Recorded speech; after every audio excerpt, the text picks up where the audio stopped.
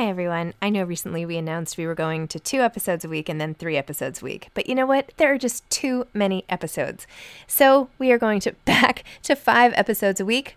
Still a reduction from 7, but there were just too many interviews scheduled, and I didn't want to make all the authors wait for too long. So I hope you can keep up with me. Listen to 1 a week as you're on your way to work or on your way home or putting your kids to bed or whatever it is you're doing. Moms Don't Have Time to Read Books, now 5 times a week. When you're ready to pop the question, the last thing you want to do is second-guess the ring. At BlueNile.com, you can design a one-of-a-kind ring with the ease and convenience of shopping online. Choose your diamond and setting. When you find the one, you'll get it delivered right to your door. Go to BlueNile.com and use promo code LISTEN to get $50 off your purchase of $500 or more. That's code LISTEN at BlueNile.com for $50 off your purchase. BlueNile.com, code LISTEN. Many of us have those stubborn pounds that seem impossible to lose, no matter how good we eat or how hard we work out. My solution is PlushCare. PlushCare is a leading telehealth provider with doctors who are there for you day and night to partner with you in your weight loss journey. They can prescribe FDA-approved weight loss medications like Wegovy and Zepbound for those who qualify. Plus, they accept most insurance plans. To get started, visit plushcare.com/weightloss. That's plushcare.com/weightloss. Hey, it's Paige DeSorbo from Giggly Squad. High quality fashion without the price tag. Say hello to Quince. I'm snagging high-end essentials like cozy cashmere sweaters, sleek leather jackets, fine jewelry, and so much more. With Quince being 50 to 80% less than similar brands. And they partner with factories that prioritize safe, ethical, and responsible manufacturing. I love that. Luxury quality within reach. Go to quince.com/style to get free shipping and 365-day returns on your next order. Quince.com/style. Hi, I'm Zibby Owens, and you're listening to the award-winning podcast, Moms Don't Have Time to Read Books.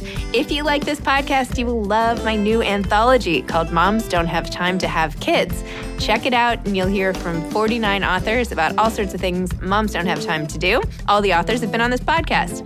Also, check out my TikTok, with Zibby and Tracy, my other podcast, Sex Talk with Zibby and Tracy. Check out Moms Don't Have Time to Write on Medium. And of course, my new publishing company called Zibby Books.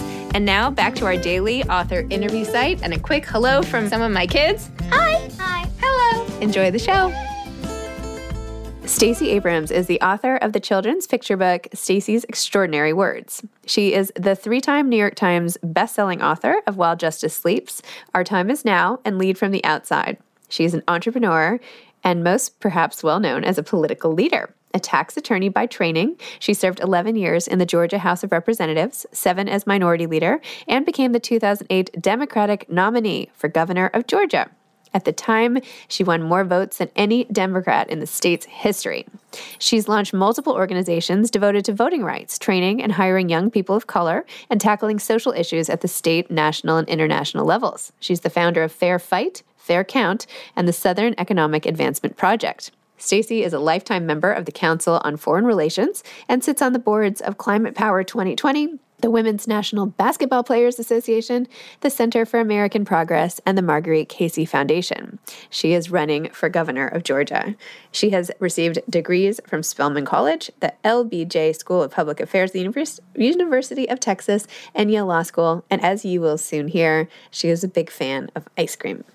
Welcome, Stacey. Thank you so much for coming on Moms Don't Have Time to Read Books to discuss Stacey's Extraordinary Words.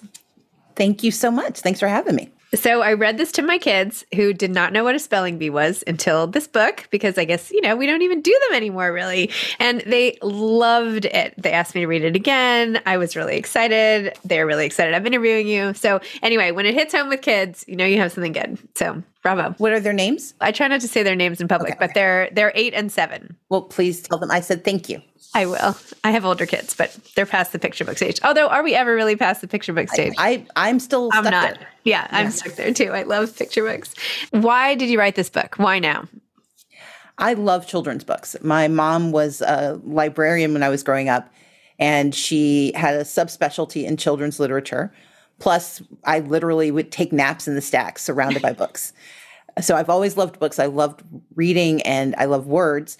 And when the opportunity came to write a children's book, a picture book, I wanted to do it because I think it's tough. I think it's a hard thing to do, to take these concepts and to not only reduce the words, but not the impact, but also do it in a way that is exciting and compelling and holds the attention of a 4 or 5 or 6-year-old. Having nieces and nephews, I know how difficult that is. And so it would be the pinnacle of my achievement as a writer to get them to pay attention to something I had to say. That is the pinnacle of like any grown-up's achievement when it comes to kids. Just pay attention for a little bit. That's all we need. That's it. That's it. In the book, which is based on you, it's about a young girl who has this amazing ability to spell and is great with words, and also deals with people who don't necessarily accept her for what she's like, which I found to be a really compelling part of the story. Talk a little bit about your experience with that emotion as a child and how you think that's impacted you going forward. In the author's note, I talk about the fact that I was skipped a grade, which sounds great when you're an adult. But when it happens, it actually occurred in the middle of the beginning of my school term. So I was a first grader for a little bit of time. And then suddenly I'm taken out of my classroom, put in a new space. I have to learn new people. And I was a quiet kid. I was a little awkward and it was overwhelming to me. And luckily, my second grade teacher saw that and she realized that I loved reading. She allowed me to read all of the books in the class instead of having to try to acclimate too quickly. And that was one of the pieces. But the other was that as a quiet kid, being invited to be in front of a whole audience was overwhelming. But to get to spell, that part I understood. And so it was this introduction to public speaking and to competition, but in a way that was very comfortable as a kid who liked reading. But I think the biggest piece for me as I was writing it was also just remembering how hard second grade was, how you're starting to understand cliques and community, but also the importance of friendship and standing up for one another. And this book was an opportunity for me to explore all of those things using the spelling bee as the starting point. Well, my kids are in first and second grade. And when I read them the part about you're skipping a grade, they looked at each other in horror and they're like, we could be in the same class. And I was like, no, you guys are not skipping a grade. It's all good. Wouldn't it be nice when I was listening to what you said? It's so nice that you were in an environment where your awkwardness was addressed. Your shyness could be sort of mitigated by the presence of books. And wouldn't it be nice if we had that option at like crowded parties or something now as adults? Exactly. There was like a little sign that said, introverts to the library. Yes. And we could all sit in the room together and ignore each other. It would be great. You could read a little bit, chat about the book. I guess that's book club. I guess book club in a nutshell. Impromptu book clubs. Impromptu book clubs, exactly. But of course, so this book is, amazing, and I bet it was so much fun to write. Did you have so much fun writing it? I should ask. I did. It is it's a great departure from other books I've had to write, although the plotting was more complicated than I thought it would be. Because in my mind, I knew I wanted to write the story and I knew the themes I wanted to include, but reducing it down to that number of words, but giving all of the pieces and then picking the words to use. It was it was a little, terrifying, but it was also exhilarating. I actually have a children's book coming out with Penguin Random House in the spring, in April, and I tried doing it as well. And my editor was like, okay, this is written for like far older kids. And I was like, no, it's not. My kids totally got this. But anyway, yes, the challenge of reducing, that's always the hardest part. I'm sure with your other books too. I feel like editing, some people love it, but I think it's hard. It always makes it better, but I think it's hard to slash and burn those words, Especially when you have so few to start with and you fall in love with every word or every line that you come up with, and then you realize you're the only one who loves it. Let it go. Wow. So obviously, in addition to writing this, and then you have Level Up coming out and While Justice Sleeps and all the things that you've done, you also have your whole political career, or I should say you have your whole political career and then all of this.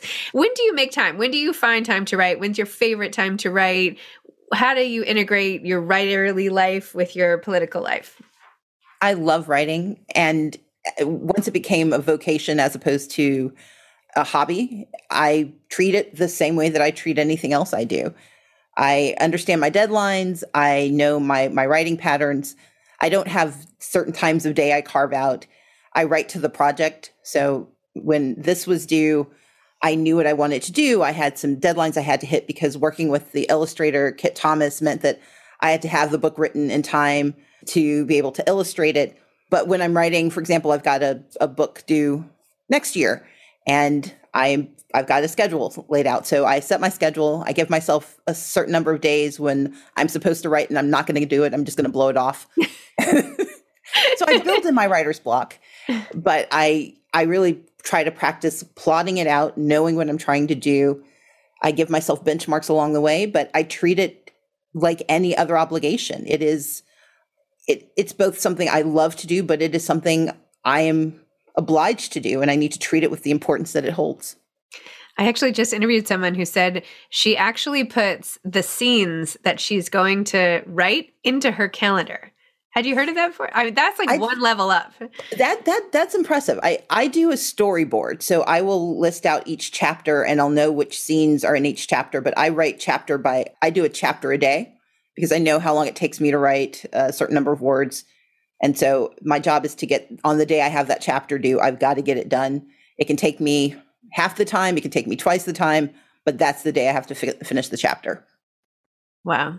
And do you worry at all, being a public figure, like how your words are going to be received? Do you ever like get into your own head about that? Always. Oh, absolutely. But that happens when I have to speak out loud. Look, on the campaign trail, there are going to be commercials that take my impromptu extemporaneous language out of context. And that's when I haven't had a chance to think about it so much. When you've had time to practice and it can still go horribly wrong, that is always a bit of a nail biter. But I trust the words and I trust editors. Wow. So running for office and leading and all of that and putting your words on the page, all of these are really brave acts.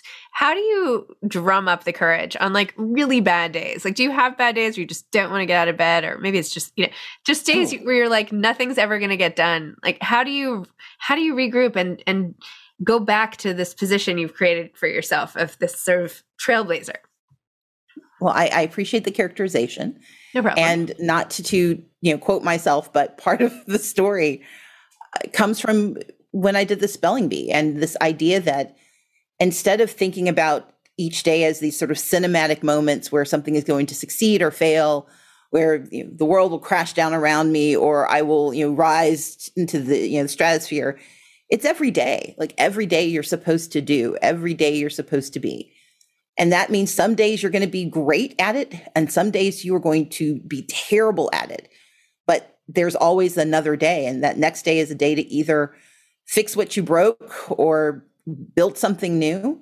And you have to give yourself permission to have some days where you don't do anything, accomplish anything, or think anything important. I look for those days. I treasure those days. I hoard those days when they come. But that's how you create, I think, the resilience to get through the days that are harder, the days when someone says something inappropriate about you or mischaracterizes who you are, or the day when you did it to yourself and you really should have slept in. Sleep is always nice. Yes. So what is your coping? Like, what's your go-to vice on a day where you're trying to make yourself feel better? I go to chocolate, FYI. Where do you go? Chocolate is important. I watch an inordinate amount of television. Television makes me extraordinarily happy. I let myself read anything I want, and I believe in ice cream. Favorite flavor?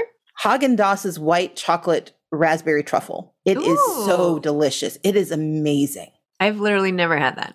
It is awesome. I'm into this McConnell's caramel brownie swirl stuff. Yeah. Ooh, delicious. That sounds delicious.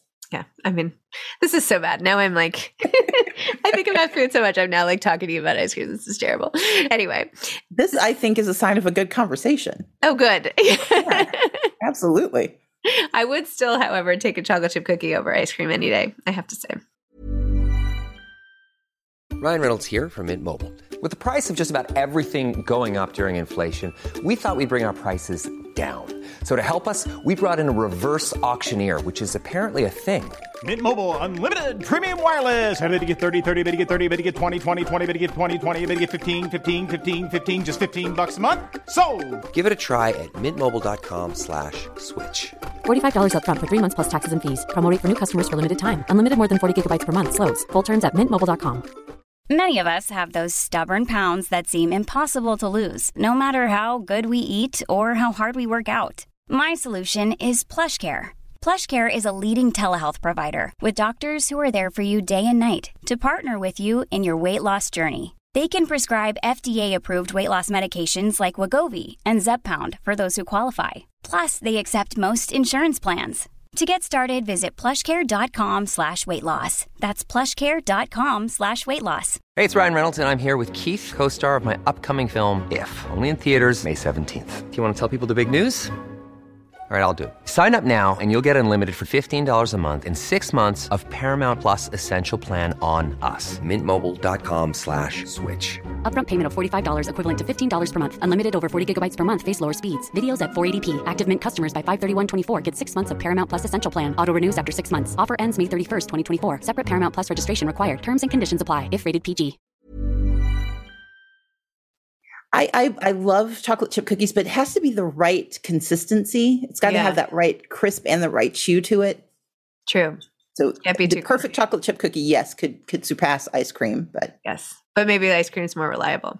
Exactly. Anyway, good to have these in our back pocket for the inevitable bad days.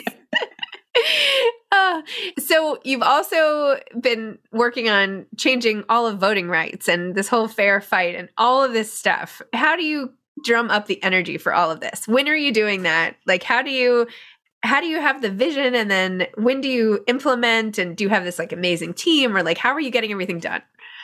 When I didn't become governor, part of my responsibility was to think about what I would have done had I gotten the job, and what things did I not like about the process, what things were broken in the system. So I gave myself 10 days off, and then I started creating these organizations. But I think the most important part of the question is I have this extraordinary team. I've been privileged that I can think of things and I'm good at setting up structures, but I am exceptional at picking people who are smarter than me to do it. And so with each of these organizations or with the businesses I have partners, and I work with people, and I do my best to be a good partner to them, to invest and to be a thought partner, but also to get out of the way. Because if you do your job well and you pick people who are better at it than you are, you become eventually superfluous. And that is my mission, to be completely unnecessary in the things I create. Yes, I will be the invisible governor. You guys just get it. not quite that invisible, but but to be so good at leading that other people get to shine and they get to think and they get the credit, and I get the job. Yeah. I was literally just interviewing someone before we got on the Zoom, and I was like, I just need someone who's better than me at everything. Like, I need you to be a better version of me. That's really all I need. There are those who get afraid of that. I embrace it. Push me towards mediocrity. Make me work for it. I love that. So what is your next project you're working on? You said you were working on another book. The sequel to While Justice Sleeps. I'm working on that one, so that's due next year. I've also got this, campaign thing I'm going to be working on because I'd like to get this job. Book space. Yes, I understand you're running for re-election of governor or election of governor. Sorry. So I'm going to work on that book, and I've got a couple of other projects in the works. And then in the back of my mind, I have a YA book that I started working on years ago, and a children's book for slightly older kids that I'd love to get back to eventually. And those are my writing projects. Amazing. Well, so you won't be too bored. Not too much time for TV. What words do you struggle to spell? Like, I feel like success is I'm always like stumbling. Does it have 2 C's? I don't know. That's one of my pitfall words. Do you have any words aside from the ones here? Any now, or are you a spell check? I'm pretty good with words. I recently did a conversation with the young woman who won the spelling bee and misspelled a word. It was a Gaelic word.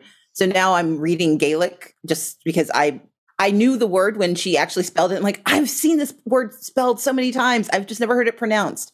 So it's usually a word that has a phonetic spelling that is different than the way we hear it. But my issue is that I'm always going to go and find the origin of the word. And if I misspell it, I'm only going to misspell it once. I will always know how to spell chocolate because I did not know it had a second O in it. I've never misspelled chocolate again in my life. And that is probably my nemesis. Misspelling words, I will go and find the way to spell it, and I will make it part of who I am for all eternity. Whoa. I mean, watch out, words. There you go. You will not be misspelled again. Don't get too close. Oh my goodness. That's amazing. Learning, like reading Gaelic preparation is the key to everything, right? And mild obsession. Just mild. A little bit. Not quite, not full blown, just a little bit. Wow. That's amazing. And how was it working with your illustrator?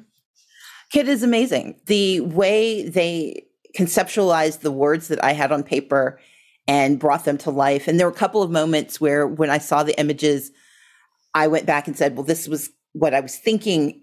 And just this instant response. There was never a debate about it. It was things I didn't even know I wanted, but the minute I saw it, there's an image you'll see in the book of when the cat is batting down onomatopoeia.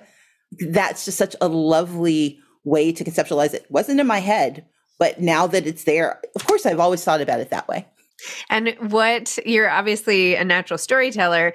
Do you inhale stories as well from other people? And if so, what do you love to read? Oh, I read voraciously. So I have a book club with my siblings. So there's 6 of us. So we circulate through books. I usually am reading 2 or 3 books at a time.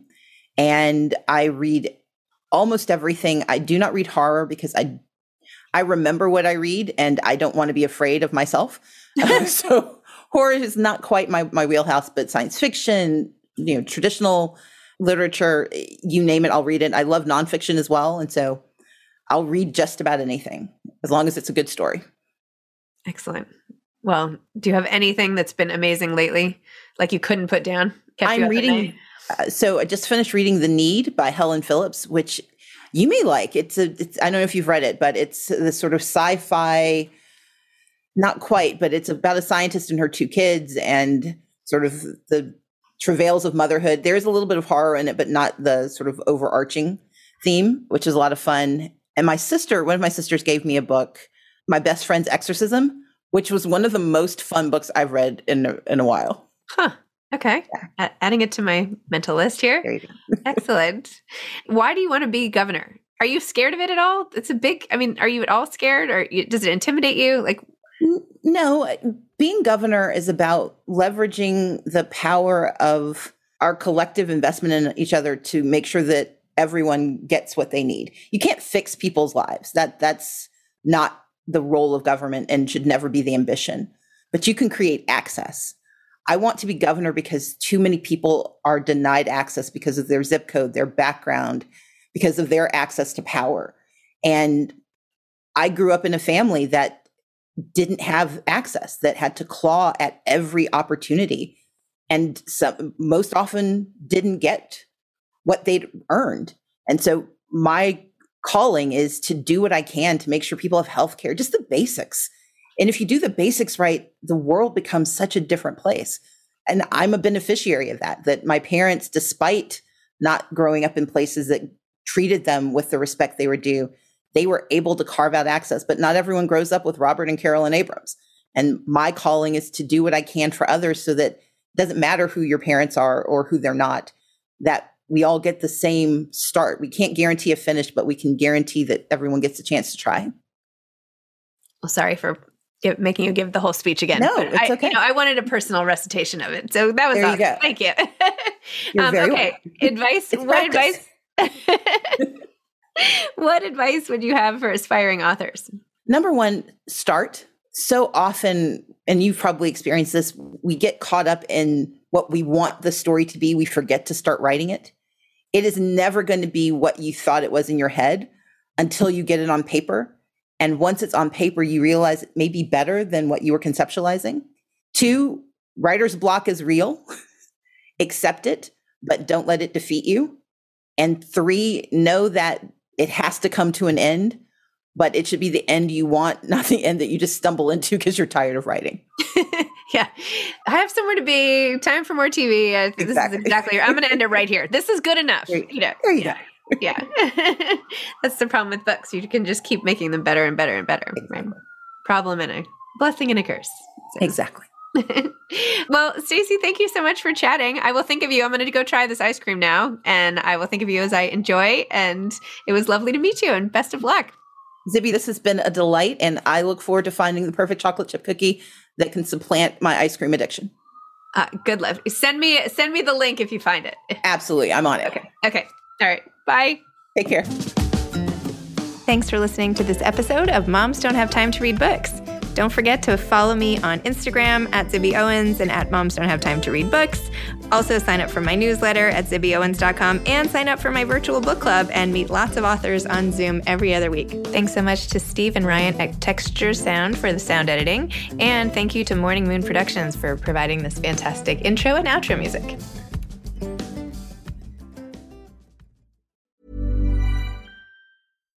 Hi, I'm Daniel, founder of Pretty Litter. Cats and cat owners deserve better than any old-fashioned litter. That's why I teamed up with scientists and veterinarians to create Pretty Litter. Its innovative crystal formula has superior odor control and weighs up to 80% less than clay litter. Pretty Litter even monitors health by changing colors to help detect early signs of potential illness. It's the world's smartest kitty litter. Go to prettylitter.com and use code ACAST for 20% off your first order and a free cat toy. Terms and conditions apply. See site for details. Even when we're on a budget, we still deserve nice things. Quince is a place to scoop up stunning high-end goods for 50 to 80% less than similar brands. They have buttery soft cashmere sweaters starting at $50, luxurious Italian leather bags, and so much more. Plus, Quince only works with factories that use safe, ethical, and responsible manufacturing. Get the high-end goods you'll love without the high price tag with Quince. Go to quince.com/style for free shipping and 365-day returns.